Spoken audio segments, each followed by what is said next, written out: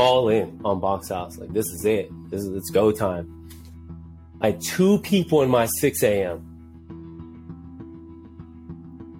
I had like a couple people on my 7, couple people 8, couple people 9. I say all that because when you go all in on something, whether you open up a donut store or a record store or anything like brick and mortar, record store, whatever, right? Yeah. And you got a couple people that show up to buy. It's so hard for 4 months. I went hard for 18 months, to be honest, but the first 4 months I ended up in the hospital. Yeah, I remember. I thought I had cancer. Like, the fear that I had. Think about someone reaching inside the stroller. So as my wife saw the homeless lady walking towards him in the stroller, she had that intuition. It's like something wasn't right. And as she was walking towards him on the sidewalk, Lily turned the stroller, went boom, turned it. She's like, "Don't you fucking grab my baby." Welcome to the Maestre Mentality Podcast, where I get to interview some of the dopest individuals that I've met through this amazing journey of life. Individuals with the most amazing stories and plenty of lessons to share. Every single person, though, we have one thing in common that has brought us together. We all have a love for boxing. But it's always been bigger than boxing. On that note, let's get into these stories.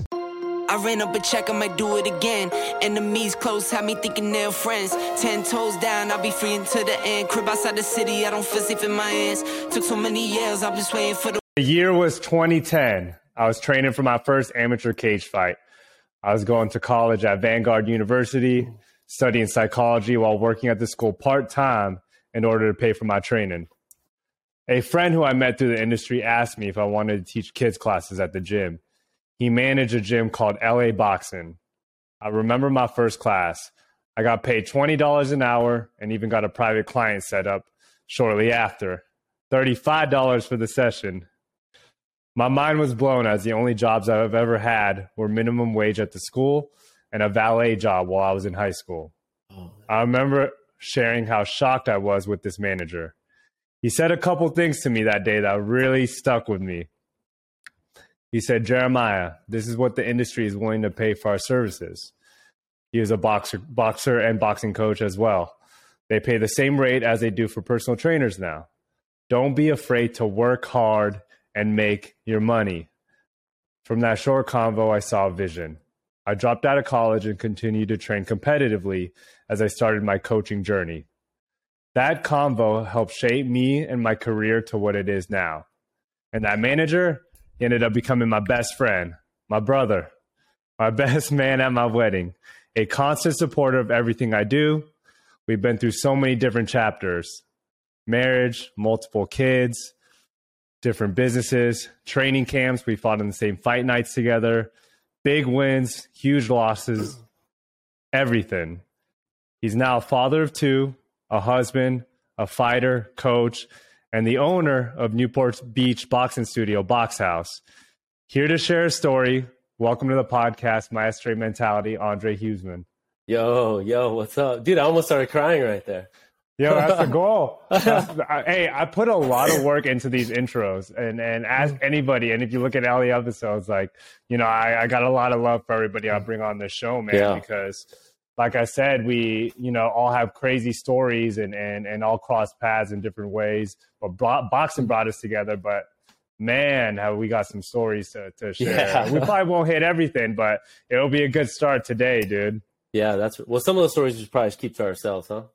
Yeah, I mean, to the audience, like Andre and I, we've gone through so much together, like so many different stages in our lives from like, we're married with kids now, you know, doing the family thing now, running businesses, being mature. I wouldn't say we're mature. We're always immature. But man, we were like, I was 21 years old. I started hanging out with you. We started going to Vegas together. Yeah. You know, gambling together, partying together. Yeah. My very first trip to New York was with you. Was that your first trip too? I had been when I was 9 years old, and I hadn't been back. And so it was great to, you know, I don't remember too much while I was there. I have Polaroid pictures of being there when I was 9, but really it was just a good time to get back at an age where I could appreciate it, you know? Yeah. Yeah. Yeah, well, I mean, that goes to show how far back we went. My very first time I went to New York was with you, and how funny a good friend of yours, Gary Matthews, the baseball player, he took us to dinner that night, and it was at this restaurant called Catch NYC, and I was blown away by New York. He took us to Catch NYC, and small world, the owner of Catch NYC ends up becoming my mentor in business and my older brother when I moved to New York years down the line. Yeah. And I remember that New York trip. You sent me a picture the other day. We went to Brooklyn, Williamsburg, and I ended up, living there with Annie. That's where we're raising Theo at first. What a crazy turnaround. Oh man, what an incredible time. You mentioned one thing which I just want to touch on. You talked about, a crucial time and what we're doing now. Really, when we met. When I look at it, it's, we didn't meet when we were 7 or 8 years old and, friends until we were about 20. We met at a really crucial young adult age, right? And, I'll be 40 next year. And so, you're talking about 21 years old. You're definitely not 21 anymore. That's for sure. And neither am I. So I think we met at a very crucial time.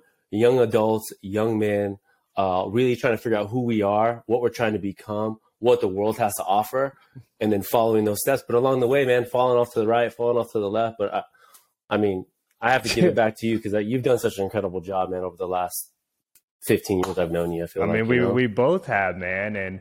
And we're taking everybody along for the ride now. And I'm sure this will be the first of many episodes, sharing our stories. Let's start from the bare bones basics then, right. the beginning with you. Right. I gave a little insight in the intro, but, I would love for you to share your upbringing with everyone, where you were born and how you ended up getting into boxing and managing the gym, LA Boxing. Yeah. So I was born in Santa Ana. I was born to a single mother. So it was just my mom and I in the beginning. And then met my dad when I was around 7 or so. And then we ended up moving to Anaheim. Mom got married. I was 9 years old. So my stepdad soon became my dad, which is incredible. And then I got to Anaheim. I grew up heavy in sports. My dad was an advocate for sports. So football and baseball. And then when I got to high school, I get involved in track. I was in yearbook. I enjoyed things like that. I was in home ec. I really enjoyed cooking and I really liked it. Right after that, I went right into junior college. I continued to play football and I went to Fullerton Junior College. So, grew up in Orange County per se, Northern Orange County, and went to junior college, played a couple years there, got a little scholarship out to Iowa. I go out there, do what I have to do, get what I need to get done out there. On my way back, I ended up working at 24-Hour Fitness. That's really where I started in the industry, and that was 2006.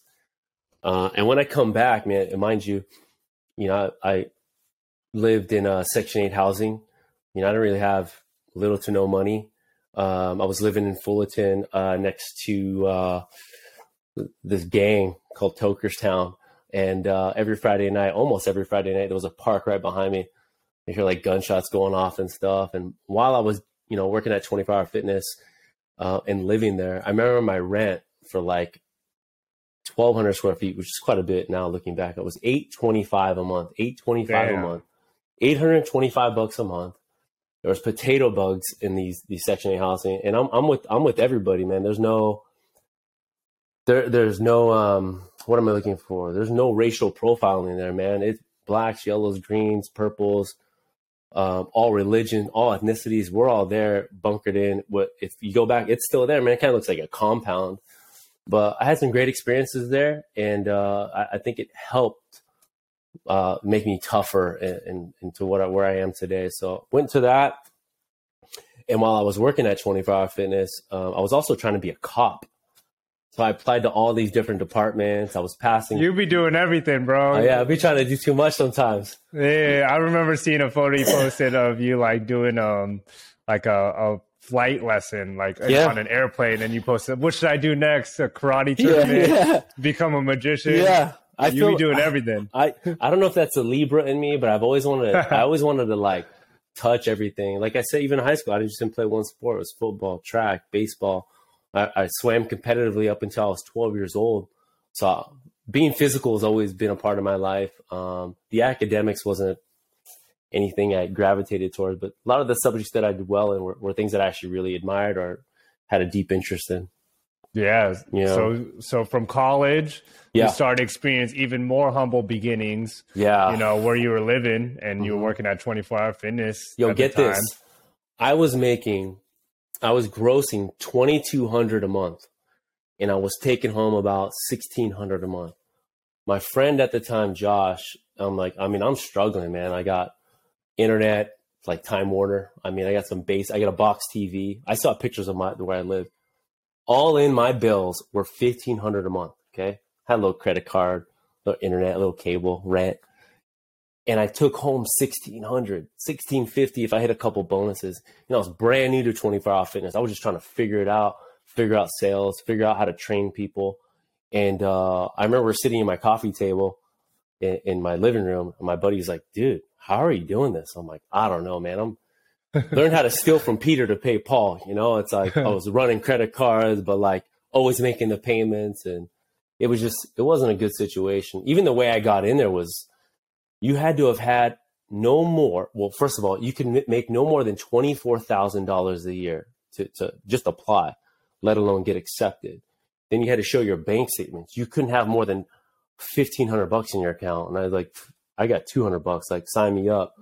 And it was a very interesting time for me. It was actually one of the I don't know, man, looking back, it looked more simple. All I had to do was train. I had no kids. I had no wife. I had no real responsibilities outside of making sure rent was paid and food was on the table, It was hard back then, and then you have a different level of hard now. It's like choose your what kind of hard you want, but obviously, you made it out of there and started your own business, and is truly doing great things, which we'll get back into later. But so after 24-Hour Fitness, you weren't teaching boxing there. Where did that lead to? 24-Hour Fitness. So my other buddy was working at LA Fitness, and he's like, "Yo, Dre, you want to work here?" I'm like, "Yeah," because I ain't making no money at this place.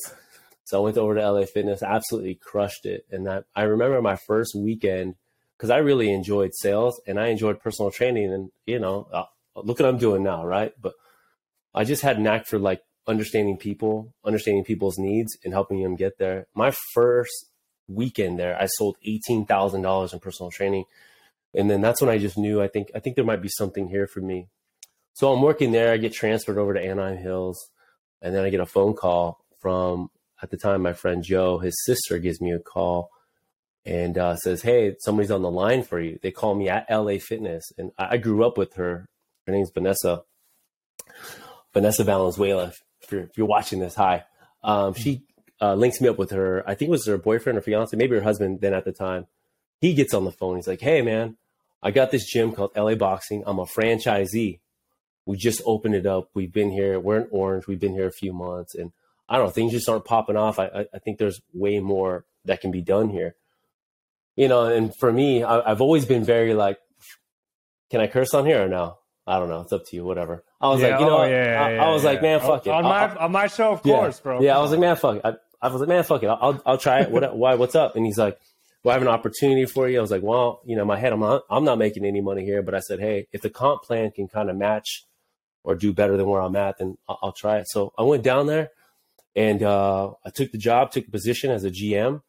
And then while I was like selling memberships, right, in any gym, I was like, well, I should probably learn what the hell I'm selling, right? And I'm 185 pounds. When I got done with college football, I came back, and I was still looking for like that playing in front of a couple thousand people. I was still looking for that rush and that contact. And so I was playing a thing called Top Gun flag football, and it just wasn't fulfilling anything. I'm like, bro, I'm used to helmet, the full bit, and I'm over here. People in the stands. I just got my girlfriend here hanging out. I'm like, whatever. And so I took a boxing class, and I'm probably like 10 minutes in, and I'm like, I want to do this. I want to learn how to fight. Okay, this is it. And I remember one of the instructors, he was walking by, and I looked down, I'm like, dude, I want to do this. I want to learn how to box. And essentially, I'm his boss at the time, and I'm only there for a week. And I'm like, yo, dude, I want to like do this. And I remember him like, he kind of gave me this smirk, and I totally get it now. So here's how it goes. I'm hitting the bag. He's walking by, and I'm like, dude, I want to do this. I want to learn how to fight. I want to learn how to box. I want to get. And he did this. He's like, just kind of like, just keep hitting the bag, bro. And I'm like, this guy's kind of blowing me off. Now, 16 years later, know my true potential. He doesn't know that I'm about this life. But I get it now, because 16 years in the game, and you can contest to this too. How many fucking people have gone up to you and said, I want to fight? And then they don't. Yeah. It's less than 1% of people at, fitness, boxing, even traditional gyms that actually fight. 1% less. And so now looking back, I'm like, now I can see why he kind of blew me off, because I sort of do the same thing now too. I get some people that are hyped up. It's their second class. Endorphins are up. You're hitting the bag as hard as you can. No one can see me. I've been in a bunch of street fights, blah, blah, blah, blah. And I want to fight.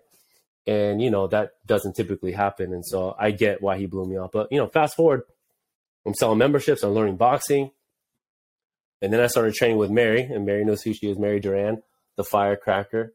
And she was a professional. And at the time she was retired. She still is. I think she was newly retired. And then I just started following her around the gym that I was managing, because I hired her to teach classes. And I just started moving around the ring with her. And, I'm 185 pounds. I'm used to burst. I'm just used to that football type of mentality, which is way different. And so, I can get into that later, but it definitely changed my perspective being around that boxing gym, and my weight was starting to drop, and I didn't really understand weight classes. I loved watching like De La Hoya, Mike Tyson, Fernando Vargas. I kind of grew up in that Shane Mosley era of boxing, Ricardo Mayorga, Morales, Barrera, which was an incredible era of boxing.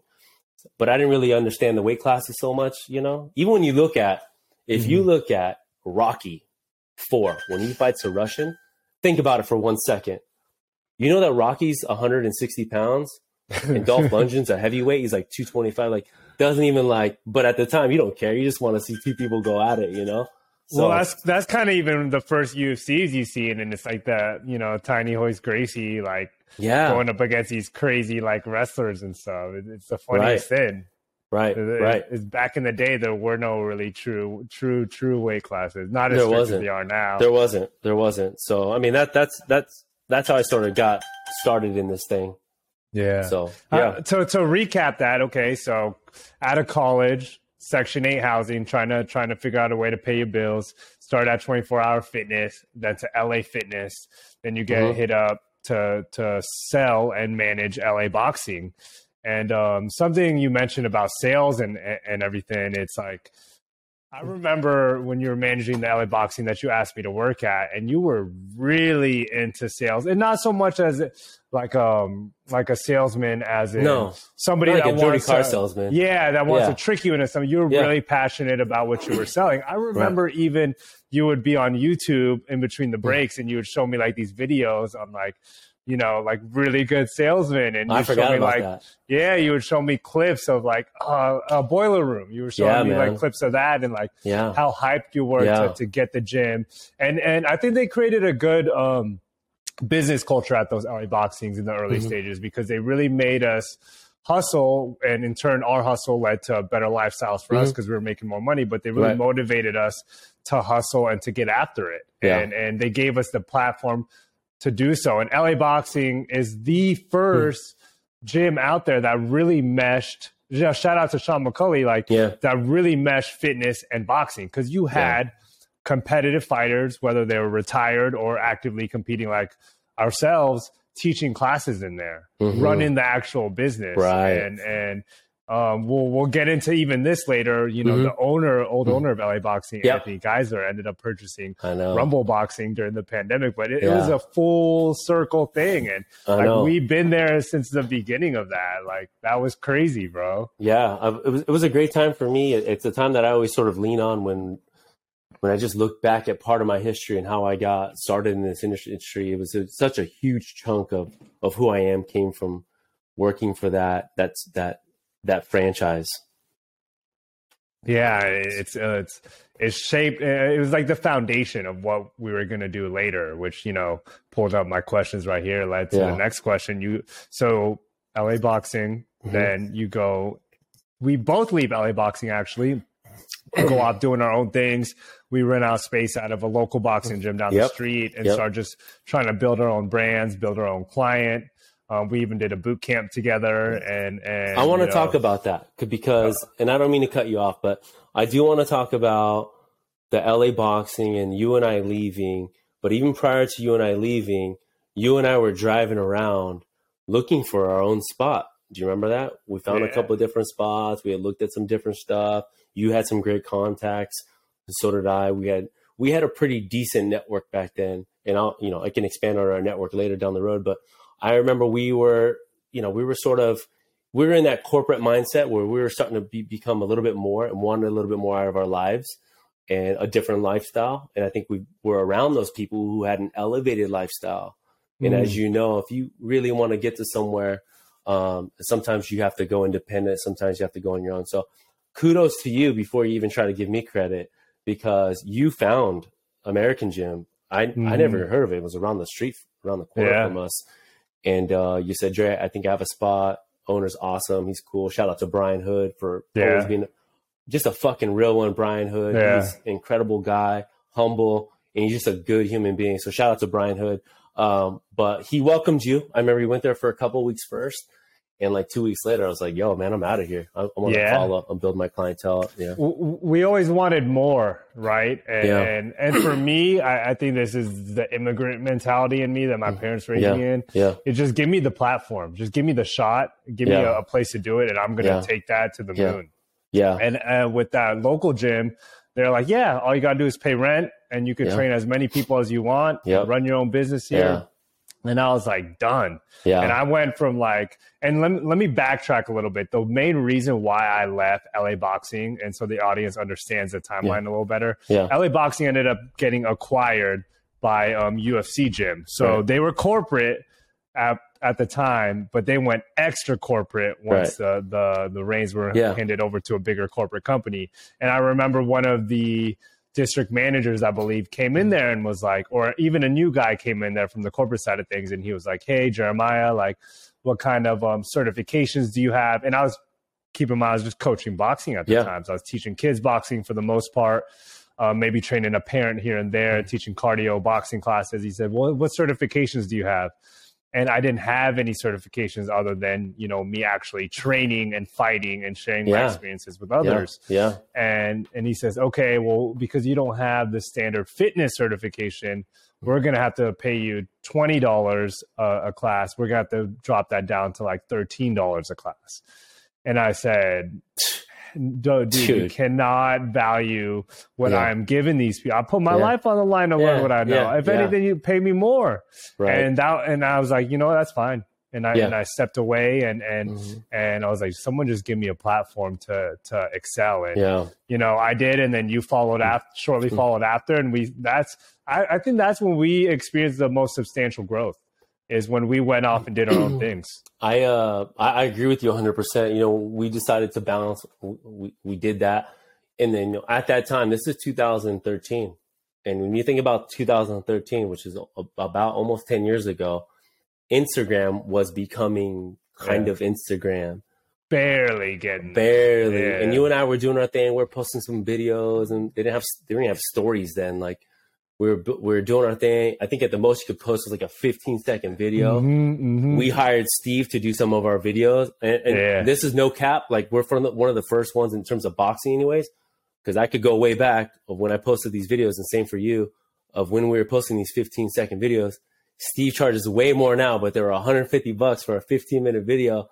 And that's what we did. I think we sort of doubled down our Instagram. And look, I don't have 40 million followers. I don't have 30 million, let alone, but it led to what you're doing now, and 100%, to that one person, which that led you to that person that you opened up your business with. BOXHAUS, and BOXHAUS is globally known now. And my next question, you went from the Section 8 housing to running your own business. You own a successful boxing studio in Newport Beach. BOXHAUS is a staple in the community with a great supportive following. You share boxing with all walks of life, doctors, lawyers, CEOs, people that work in finance. You know, you see some of the OC housewives in there, celebrities and all. How did you find yourself there from the traditional boxing scene to the complete opposite now? Like, you go from like sharing it to our neighborhoods and communities, but you're working with all these fighters, but now you're in the heart of Newport Beach. You know, I think too, to backtrack a little bit, you know, while I was there at American and going independent, I was thinking in my head, you know, because I wanted to make more money, but I also want to be around people that were going to inspire me. And my thought process, while I started doing personal development, reading books, looking inward, and then reading about people who are successful as well. And you are who you hang around with. One of the golden rules of like life, right? It's like you truly are who you hang around with. And the same goes with who you do business with. And so I thought to myself, I'm like, all right, who do CEOs, high net worth individuals, entrepreneurs, executives, the list goes on. Who do these people hang out with? Well, CEOs, entrepreneurs, high net worth individuals hang out with CEOs, entrepreneurs, high net worth individuals. Birds of a feather, for sure. So I said, well, if I start training these individuals, if I start training private equity guys, if I start training VC, venture capitalist guys, if I start training their kids, their wives, so on and so forth, forget the money. That's going to come. But I'm going to be surrounding myself with people who move differently, think differently, and definitely do business differently. And so that was sort of my first step. And then that ended up, like, you were there for that at American Gym. And then the level of people which I was training, and this is no offense to anybody else I trained that was just kind of a regular or whatever, but like, I knew I wanted something a little bit more in my life. And so I said, okay. So I started training these individuals, and then getting to BOXHAUS, my network, as it was peaking sort of for where I was doing, just transferred over to BOXHAUS Newport Beach. And I was already training a couple house moms that were on TV and some influential women that were on social fronts and had great followings and things like that.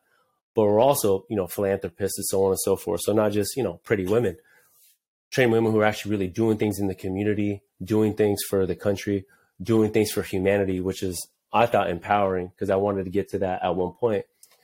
So we opened up BOXHAUS, and BOXHAUS day one, the first day I opened it, I remember I taught 6 a.m., 6, 7, 8, 9. I taught 4 classes on Monday. It's February. And I could see online, just like you can see when you're going to teach a class, like how many people are in your classes. And I'm like, all right. The night before, I was like, dude, mind you, I'm all in on BOXHAUS. Like, this is it. It's go time. I had 2 people in my 6 a.m. I had like a couple people on my 7, couple people 8, couple people 9. I say all that because when you go all in on something, whether you open up a donut store or a record store or anything like brick and mortar, record store, whatever, right? Yeah. And you got a couple people that show up to buy. Yeah. And then but you know what? I got to credit that, because it's like, okay, you opened up a business, you went all in on it. Yeah. And you got 2 people show up on the first day, but like, yo, you lived in Section 8 housing with freaking potato bugs. Literally. This is nothing. I got this. So, you know, and then I'm like, all right, it's going to happen. And, between my business partner and myself, our network, and then what we had put together and how much hype, at least we did on social media, or at least in my head, I would say about day 10 or 11, we went absolutely viral. And I mean, everything on our merchandise area cleaned out, looked like we were closing. We had to hit up our guy who was doing our closing at the time. He couldn't even keep up with, he's like, oh shit, I was like, dude, neither did we, but we need more sweatshirts, we needed all that stuff. And so, fast forward, things just popped off for us, and in a good way. Yeah, that's amazing. And the tough beginnings, which we were kind of reflecting back, like, they were tough, but we kind of missed them. Yeah. It helped you handle the shit you had to handle then. And look, 10 days of hustle, what? 10 days you went even all out, even more, and it was popping off like that. Yeah. I remember I went so hard for 4 months. I went hard for 18 months, to be honest, but the first 4 months I ended up in the hospital. Yeah, I remember. I thought I had cancer. Yo, I remember you were going so hard. I lost weight. I didn't care. I was like, I'm here to work. Did you tear something too, like in your stomach or something? Yeah, I thought I tore something in my stomach. And I remember I went to the emergency room and they, plugged me up, did all the tests. The guy comes back and says, dude, your white blood cell count's good, red blood, they do the whole blood work. Put me on IV stuff. And I'm like, he's like, dude, I don't know what's going on. I'm like, dude, I think there's something wrong with me. I go home, they release me, give me some fluids, IV bag. 2 days later on my wife's birthday or the day after, I said, I'm going back to the hospital. Something's fucking wrong with me. I don't feel good. And I remember we go back in the hospital. I went to do these tests, do this test. Everything came back negative. Another IV bag. And I'm like, dude, something's fucking wrong with me. Tell the doctor, I'm like, dude, there's something inside of me and it doesn't feel right. Like, I feel like an alien was inside me. Yeah. And then I remember he looks at my wife. He's like, is your husband stressed out? She's like, well, yeah, he just opened up a business. And he's like, man, have a couple of Tylenol, bro. Take a vacation, bro. So that's what stress can do to you. I'll tell you that. But oh my gosh. Well, I love the business, man. I love taking classes there and I love the people that work there. What's the future of BOXHAUS now? What do you want to do with it? Because pandemic, like it did even for me and the businesses I were working for, it threw a wrench into everything and challenged us a little bit more. And we had to pivot and change up what we were doing. What's the future now? That word pivot has been used and abused, but I'll use it one more time. We had to pivot, right? Everyone's gone online. Everyone's streaming. Everyone's uploading. Now everyone's back to working out in person. Like, what do y'all want? Yeah, man, I don't know what you guys want from me. Just tell us. Yeah, for sure. But Newport Beach is just such a staple center. It's just what a beacon of hope it's been for a lot of people, and especially for myself. So what we've decided to do, and it's something that I've wanted to do since the beginning, since day one, but things have to align, and I think we got derailed a few times due to the pandemic and then just personal stuff that it led us down this next road. So this next path, we are going to be franchising. So let's go. I can say this much. There's some legalities behind it, how much I can say, but I can say we're in the process of franchising, pretty far along. And because our brand has reached quite a bit of people around the country, just in terms of notoriety and the amount of not just local, but national press we've had, and the list goes on. And I don't think anybody's really doing it the way that we're doing it. And that's not to sound like we're doing it better and different. I just think we're doing it in a way that just, we haven't done it. No one's done it at scale. I think there's a few companies that have tried, as you know, and then just didn't get there for whatever reason. But I got the right people in place. I have the right business partners. I have the right team, and everything is starting to line up despite all the bullshit I've been through over the last couple of years due to COVID. Yeah, that was and in my personal life too, so all that stuff. So we're going the franchise route to sort of, long story short, the short answer is yes, there's a future for us, and looking to get to, on a national level and grow to 300 locations. It's a wild number, but shit, what else am I going to do, I mean, look, like I said, the foundation you started from has helped shape you to overcome tough shit, and why not? Why not 500? Why not, 1,000? Sky's the limit. You just got to keep putting in that work towards it. And the hustle is nothing foreign to you. I mean, you went to the hospital because you were grinding so much. Yeah, man. Entrepreneurship is outside of raising kids, because that's beautiful and it's really hard too at the same time. But entrepreneurship is by far the hardest thing I've ever, tried to do. These three things, and you tell me which one's the hardest. Boxing at a high level, competitively, full-time, full-time entrepreneur, trying to hustle and make something of a business, or being a parent. What's the hardest out of the three? Oh, the easiest stuff, being a parent. Oh yeah. For me, because it's same. because I know the ramifications of being in a fight or losing a fight or not getting to the top or not competing at your best. I also know the ramifications of not doing well as an entrepreneur, but I get a restart. The unfortunate part about being, an insufficient parent or not being a loving parent, the blowback, we've seen it, it ripples, you know, and how crazy. you manage your kids, how you love your kids. You know, if I'm talking 20 years from now, the business is the business. Who cares? Not boxing, no one's going to give a shit.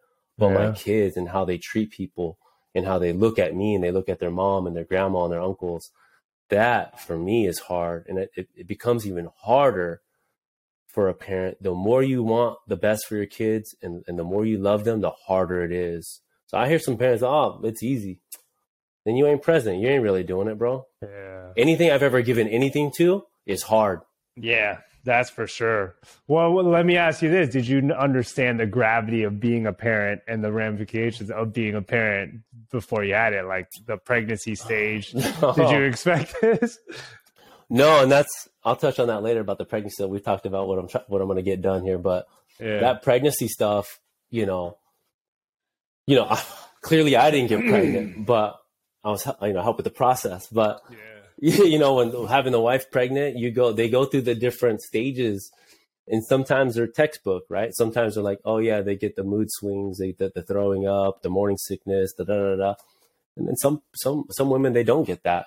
So, and then sometimes you get a little bit. And so my wife sort of experienced some of the, you know, traditional symptoms, right? And then of course she didn't, towards the end, they don't want to be pregnant. You know, my wife's been pregnant. We've had 2 kids now. And so you get on that tail end, that last 4-6 weeks, man, they're over it. Yeah. You know, she definitely wasn't one of the moms that was like, oh my God, I love being pregnant. Oh my God. And then the baby's here and you're like, damn, what did I do? Damn. When my daughter was born, I freaking lost it. I was like, the amount of emotions is I'm glad I can't describe it, because if I could, it wouldn't be worth it. I can't even put it into words, man. And look at us, man. Like, so we're boxers. We've, you know, been through hard physical challenges. Hard, even, you know, you could say hard emotional and mental and spiritual challenges, running our businesses and going through life. Yeah. But like nothing has challenged you and I like fatherhood. Nothing.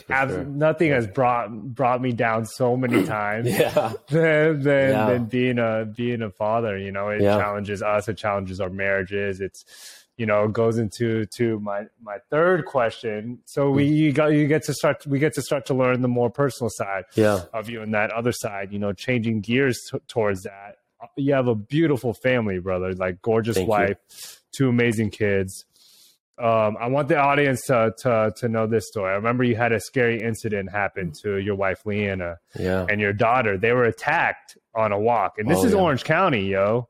You know, share with us what happened and the aftermath of that. Like what it did to you mentally, and how did you use that incident to kind of move forward and shape you for the better? Yeah, so it was a few years back. My daughter was still a baby, doing the whole in the stroller and stuff. And I was at work. I was finishing with a client.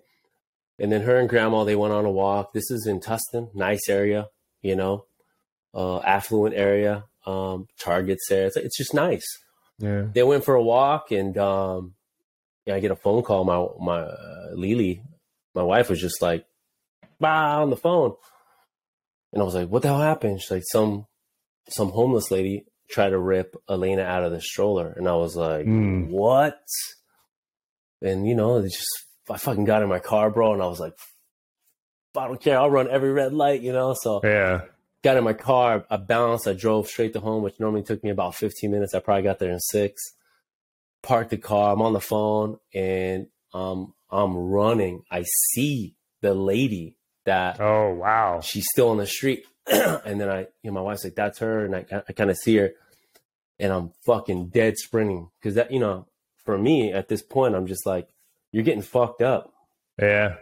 I'm putting hands on you. You try to abduct my daughter. That's how I see it. I'm like, you're trying to rip, you're going to take my daughter. And I'm like, I don't know any better. You're catching these hands. And for me, it might be a little worth it. I'm going to lawyer her up, and we're going to figure it out, but you're going to feel what I feel right now. Yeah. And so I was sprinting down there, and then I see this cop car come this way. So I'm on this side of the street running, but he can't pull in because there's a center divider. So he's got to go past me and then come back around. And I'm like, no, I want to get there before he gets there, because I just want to light this lady up. And I'm running. He pulls in right next to me, comes out, and he gets out. he basically knows I'm the dad because I'm in a dead sprint. Yeah. And he goes, whoa, chill. I was like, and that lady looked at me. She was on the sidewalk. And at this point, I could tell she had some mental issues, probably quite a bit. Obviously, you're trying to rip a baby out of a fucking stroller.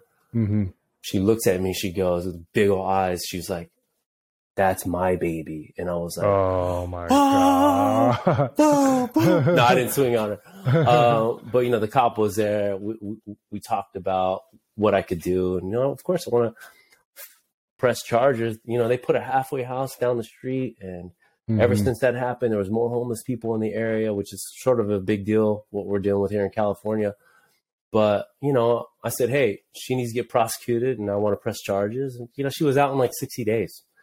I mean, crazy. But just the experience is what we're talking about. It's like the fear that I had. Think about someone reaching inside the stroller. So as my wife saw the homeless lady walking towards them in the stroller, she had that intuition, say something wasn't right. And as she was walking towards them on the sidewalk, Lily turned the stroller, went boom, turned it. She's like, don't you fucking grab my baby. And she like reached into the stroller. Bro, think about a homeless person's hands. The nails are all fucking dirty, long, like almost went to like scratch my daughter's face. And so that's the initial, we're like, oh shit. So I remember my sister-in-law, my brother-in-law, they were at the house, which is down the street from us. So they were right there. They came, took my daughter, they gave her a bath, washed her up. Just, you don't know what they have, they're homeless people. They're on a lot of feces and shit. And so while I was talking to the cop, went through that process. There was a lot of excitement, a lot of adrenaline, a lot of emotion going on. I was training a little bit in tactical training, shooting, CQB training. And then, through my mentor and stuff. But because of that incident, I wanted to train a little bit more. I wanted to be prepared readiness. How can I be prepared when I'm off guard, but still be able to make something happen? And with what's happening today, not just in the United States, but just as a whole, man, there's a lot of dangerous people out there. And we're seeing that more because of social, which is great. There's always been bad people. There'll always be evil people. But we're seeing a lot of these things happen right now. And so for me, as a protector, as a father, as a leader of my tribe at home, I'm trying to be that, I'm trying to be an alpha, a male, a provider, a protector. All the while, I'm trying to be this samurai, which is someone, I can go out there and if someone's trying to hurt my family and handle business if I have to. At the same time, 20 minutes later, you'll find me in the kitchen finger painting with my daughter. Like, I can do both. I want to do both. You need both. Yeah. That's where I'm at.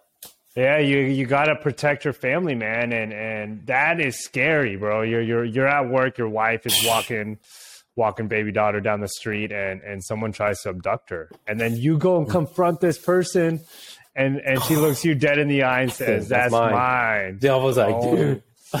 Oh my gosh, man! I know, man. And I've never been really had that desire for tactical training, but honestly, until an incident like this happens, that's when it really pushes you. And then we had not a similar incident, but an incident happened to my wife and I remember, where we were on the road and some guy swerved into us, slowed down and pointed his gun at us and then drove off. Road rage. I don't know the reasons from it, but and look, I don't think tactical training may have helped me in there to where we're going to have a gunfight on the road. Right. But it's better to know how to defend yourself. It's better to be in uncomfortable situations through training. That way, when you're put in those situations, you know what to do. Like if I had been training, maybe I would have known to swerve away from somebody driving on crazy like that on the road and to evade properly and then hold my own. And I think it's a definite need for all fathers out there that are there to protect and protect their family. Yes, protect and serve your communities, but you got to be able to hold it down at home too. Yeah. And again, that's why understanding how to throw these hands and be defensive of yourself in these things. It's crazy, man. I work in LA a few times a week and it's a wild west there. You know, we lived in New York too. It's like, you got to understand how to protect yourself. And then when you become a father and a parent, you need to understand how to protect your family. Like they look to you for that. You know, the more understanding and the more training you have, whether it's combat, physical, boxing, Muay Thai, jiu-jitsu, wrestling, the more you have it, I don't have the need to want to do that when I go out. That's not my MO. If I want to go, if I feel like I need to really hit something, or I'll call one of my friends, I'll call you, hey man, can we get some sparring in? That'll get the edge off. So I don't have that sense. And then it's the same for, you know, tactical training. I enjoy getting out there, firing my pistol and hanging out with, you know, some tier 1 guys, some Delta Force guys, Navy SEAL guys, Rangers, all those guys that are incredible at what they do, and anyone who really served in the military. I like doing that training because the more knowledge that I have, the less likely I am to use that for it, because I know there's other ways of getting the job done without, you know, lethal force. And again, this is one man's view. This is my opinion, of course, of how I sort of view things. But because of the instances I've had, I'm sort of forced to feel that way and think that way. It's like, yeah, and it's better to know than to not know. Yeah. You know? Oh, for sure. I mean, that plain and simple as that. Better, whether you believe in it, you're passionate about tactical training, it's better to know than to not know. And credit to you too. Like, kind of goes back to what you were saying earlier, how you always want to be surrounded with the top tier at what they do. Like when they came to your clients, you seeked out training, you know, high net worth individuals, people high up in the community, even down to your tactical training. Right. I'm not just going to go to the gun range and figure it out by myself looking at YouTube videos. I'm going to go train with Navy SEALs. Yeah. I'm going to go train like you've done some pretty extensive training. I remember, share with this. Actually, I don't even know if you could share with this because this was pretty classified stuff, but you went to like Memphis or something for some training. Like, could you share some of that? Yeah, I went to this offsite training. I landed in Memphis. About as much as I can say about that, but I landed in Memphis and I do almost like a week training course I'm with the SEAL teams. So I'm in the barracks. You know, I'm living there, eating chow with them for a few days. Wake up early. We get our training in. I mean, I don't know how many freaking rounds we put down range, but tons and tons of training. The biggest thing was I was surrounded by the best of the best. So these Navy SEALs are on different teams. They could be on SEAL Team 6, SEAL Team 9, 8, whatever. They're a bunch of different dudes. And then a Delta Force guy too as well. We had an on-site paramedic, trauma guy. We had on-site video camera guy. We had some really fucking cool shit. And I was driving the Jeep. I let off a charger. I mean, I was clearing homes, clearing rooms, clearing buildings. We did a lot of CQB training, which is incredible. And then watching these individuals clear a building. I mean, the amount of training, I mean, this is the best of the best. So it would be like watching a Beethoven. It would be like, it was so beautifully put together, and the way they manipulate themselves through the room with silence, precision. I mean, absolutely fucking flawless. And I'm not hyping these guys up. They need no hype. They move in silence. You never hear about them. You never see about them. But to be around these individuals, I also want to say this. They're some of the most, if not highly evolved human beings, switched on people I've ever met in my fucking life. If they weren't Navy SEALs, if they weren't Delta Force, like tier 1 guys, they're executives. A lot of these guys have bachelor's, master's degrees, PhDs, really switched on dudes, and understand the rules of engagement, understand one another, and they speak to each other. I'll say this lastly. They speak to each other without words while moving. They use their fucking pistols and their rifles to talk to one another. If these dudes knocked on your door, Jer, if you heard the knock on the door, you're already done. That's it. You're already done. That's it. Yeah. I want to go back to how you're talking about how the, you know, high level individuals, not just in their tactical training. And that goes to show, like, even a lot of you, if you scroll down the For You page and then get a lot of the motivational stuff, it's a lot of you know, these tactical guys talking about their ways of life. And that's something I highly covet and seek out. These guys get up early because they understand that they're really good at what they do. And correct me if I'm wrong, but I think because they have constantly on the daily put themselves in these uncomfortable situations and train. Yeah. And I think that's something that attracted both of us into that kind of training because of boxing too. Yeah. Like how, I mean, that taking it back to boxing now, like how similar are the two? It's like boxing, like understanding your foundations and your fundamentals. I remember when you took me to the range and you're like, all right, let's get our dry firing. And this is like shadow boxing, shadow boxing, right? It's so similar. That's why tactical training, boxing training, it's so, there's a lot of similarities in both, but similarities in the way you should be living life. Yeah. I think there's a lot of metaphors and analogies in both the tactical training and the boxing space. The cross-pollination between both it's unparalleled because just like you said right now, shadow boxing is sort of like their dry firing. And for the people who are watching, dry firing is basically shooting at a paper, whatever, and just clicks. No ammo, right? No bullets in the chamber. You're not sending anything down range. You're just going through the motions of, you know, pulling your pistol out, getting on target, getting your front sight aligned and everything dialed in. And then the actual act of pressing and pulling the trigger. It's like boxing, the act of putting your hands up, turning that hand over on the very end. Boom. That is the pulling of the trigger. Boom. Right. So there was a lot of things that transferred over, but the way they live their life is very similar in many ways. And it's the amount of dedication you have to your craft. It's like boxing in the sense that, dude, I could not ever throw a one punch shadow box for 10 years straight. And I could get in a street fight at a gas station. And these guys won't fail me. They'll still be a good remnants of like, hands, like I still got it. It's the same for these individuals who've done it for so long. Maybe not to put, you know, some rounds down range, but give them a pistol and watch them get on target like that. It's just, you know, it's a perishable skill in some sense, but not really. And what's, you know, tactical training, you know, boxing, crossing into tactical training. What has tactical training taught you about life? Like, has it helped you become a better father? Obviously understanding how to protect your family more, but give me more of the lessons it's given you. Like, man, I mean, discipline has to be one of them, right? Yeah, discipline too. The biggest thing is you don't know what you don't know. And I think a lot of people have the notion of, oh, here's a gun, here's a pistol, here's bullets.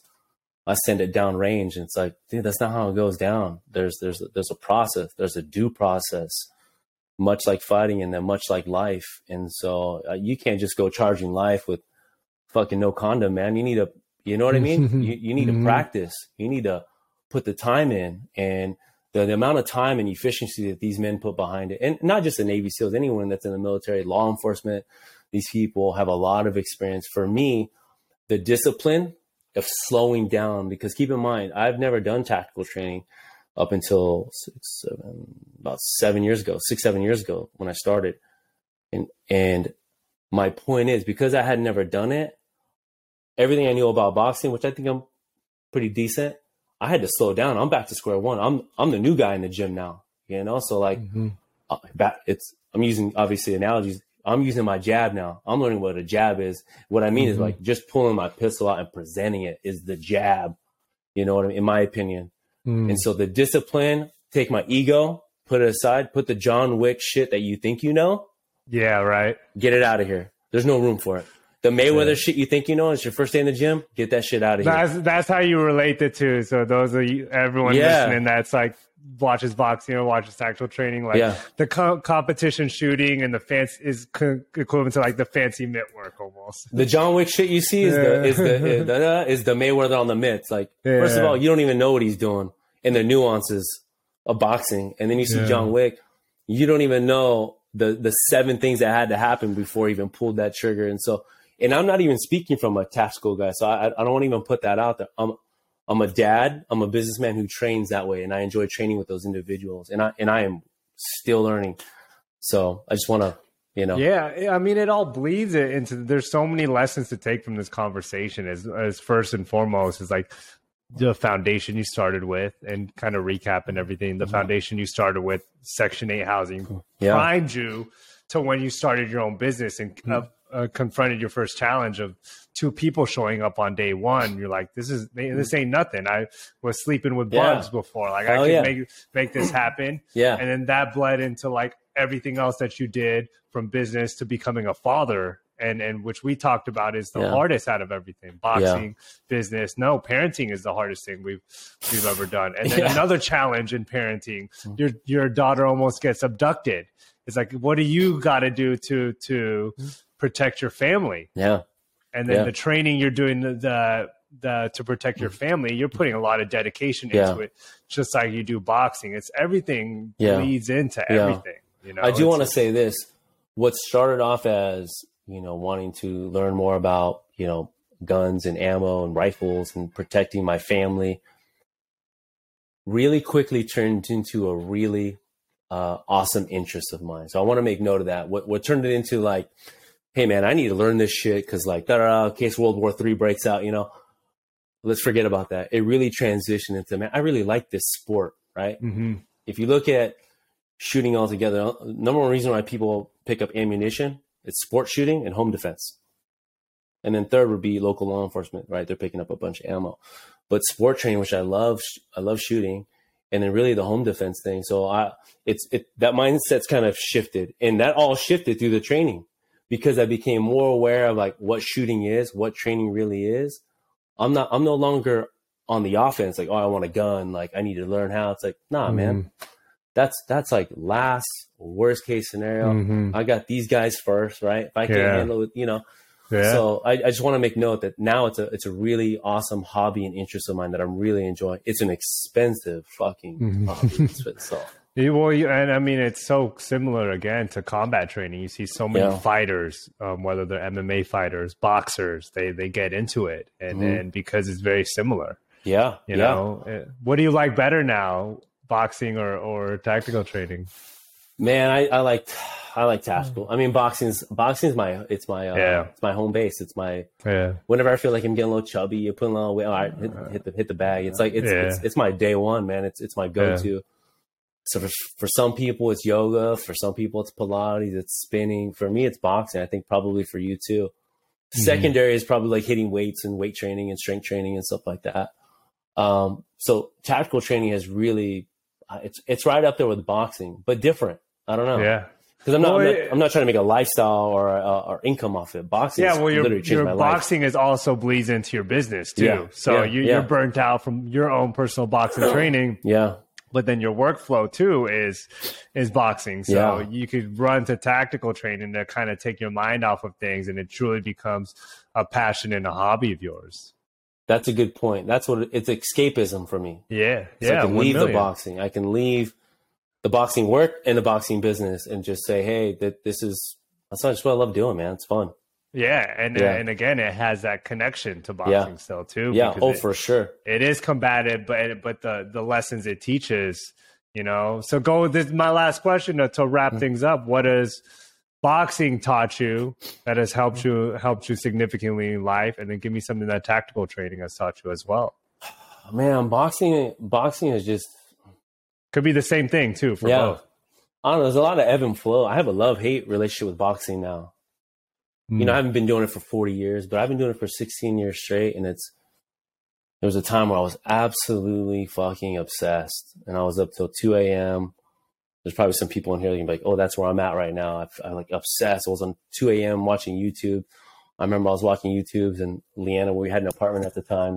This was like 2010, 11. She's like, what are you doing? I'm just watching these videos. I want to learn, which grew into an obsession, and an obsession that grew into a business, and a business that grew into, you know, has been able to provide a lot of things that we have today. And not just the material, but who I am today and my family and things like that. There's an ebb and flow to boxing, which is very similar to life.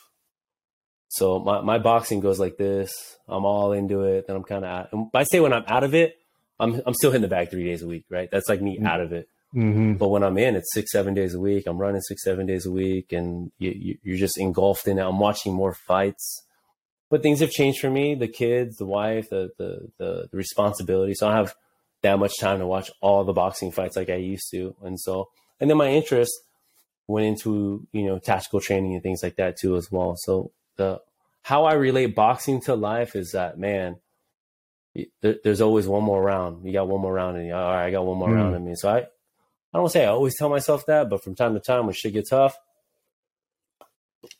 like, man, you got one more round, bro. Just one more and you're done. Just one more, Dre, and you're done. Oh my gosh! And if anybody's had like boxing analogies as you, I remember at your wedding, and you gave your vows and everything. You got us all choked up. You're talking about, I'll go down swinging for this, and it's taught you so much, and again, it plays such a big role in your life now, and I don't think you could ever get away with it. It has its highs and its lows, and you'll be obsessed with it more one day, and then you kind of get over it another day and get burnt out from it. But it's always going to be there now. Like, and that goes to show for anyone that gets into boxing. Like, regardless how much you get into it at first, and then come off of it, it'll always be there. Those habits will be stuck with you. Those lessons will be stuck with you some way, somehow. I like how you said, part of my wedding vows was that, and that's really, I didn't forget about that part, but how it relates to life. I said something about like taking a knee and things like that. And you can take a knee in life. You get an 8 count. You got 10 seconds, man. So you got some time to get back up and stay in the fight. Just because you get dropped, you've heard Rocky say that stuff. It's get back up. It's how hard you hit back when you get back up. It's like, yeah, and you can take that knee because you got hit with a body shot. So it's all good.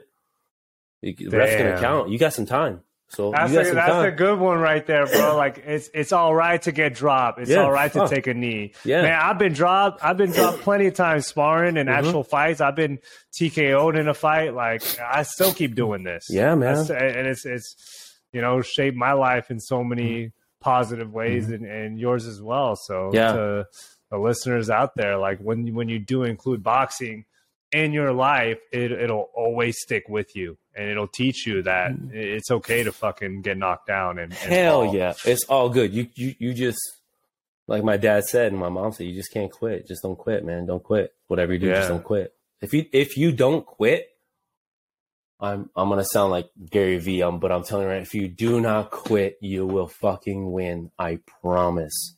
Oh my God. You just can't quit. You just can't quit. I know you want to, but don't fucking do it. It'll happen. It'll happen. And how sad it is, people quit before they even start. That's the worst. People quit in their head, man. Yeah. I mean, we've had friends, or they were our friends, and then we ventured off to try to go, start a business or move across the country and do our own thing. And they quit on themselves by trying to take us down, and I ain't got time not for support us. Yeah, it's crazy. It's like you could quit before you even start, and that's that. Like, just don't ever.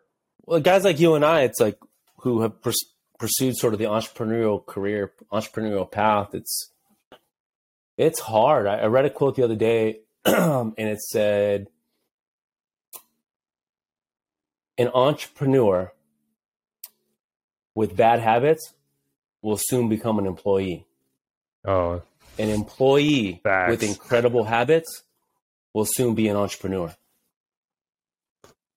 I mean, ain't that the truth right there, bro? I was an employee, which is all good. Yeah. You were an employee at once. It's okay if you are an employee right now. That's all good. Not everybody wants to own a business. I have friends that are like, Trey, I want none of the hassles that you deal with.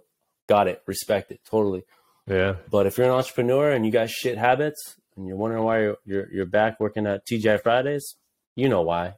Yeah. Your business model wasn't whack. You just didn't want to, you weren't trying to get sick. You weren't trying to be in the hospital like me. Mm-hmm. You weren't trying to lose weight. You weren't trying to put it on the line, They didn't want to come up from the 8 count. They're like, no, whatever. At least I showed up. I'm good now. I'll go back to my mom's house, my dad's house. It's all good. Wow. What a great conversation, bro. Yeah, man. Oh my gosh. This is good.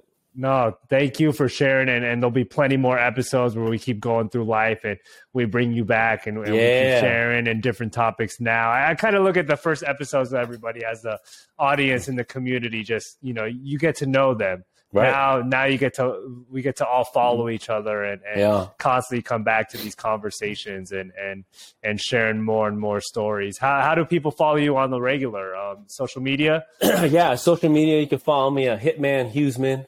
And that's really it. And then in January, I'm going to be starting a little podcast, YouTube. We get it going. So that's going to be bumping up your own content. So make sure you guys follow his stuff now. That way later down the line, when he starts putting out more content, it'll be right there. And if you want to train with you, bro, BOXHAUS in Newport Beach, right? That's it. BOXHAUS Newport Beach. I mean, man, even if it ain't me, you just want to come take a class, you want to work with one of my coaches, the more the merrier. We love to have anybody. Just say Jeremiah sent you, and we'll charge you double. Triple. You just send me the invoice. Yeah, that's it. Don't get us going. Well, I appreciate you having me on, man. I got tons of love for you, and I'm excited for what you got going on. This podcast, I mean, this is incredible, man. I'm it's honored fun, to be man. on there. It's fun. It's cool because everyone has a story that I've met through the boxing world, and we're all unique in our own individual ways, but we all have similarities. There'll be other parents listening to this, that have gone through similar ways. There'll be entrepreneurs listening to this that are going through it right now, and like, man, I just got to stay in there and get up off the knee, off of that 8 count, and keep trucking past this challenge and everything. There'll be people out there who want to become entrepreneurs. There'll be people out there working at the old gyms that we talked about and want to branch out and do something more for them. So that's why we share the stories we do now. Ladies and gentlemen, Andre Huseman from Section 8 Housing to business owner in Newport Beach. Amazing father, man. I look up to you as a dad, and I call you and ask you all the time for advice on how to raise these damn gremlins. They be draining the shit out of my energy. Oh, I got no more time. And even the tactical training, man. And I'm slowly getting into it now. More of that. Falling in love with it too. And thank you for sharing, brother. Thank you. I appreciate you guys. You guys take care. Enjoy your weekend. We'll see you. Appreciate it.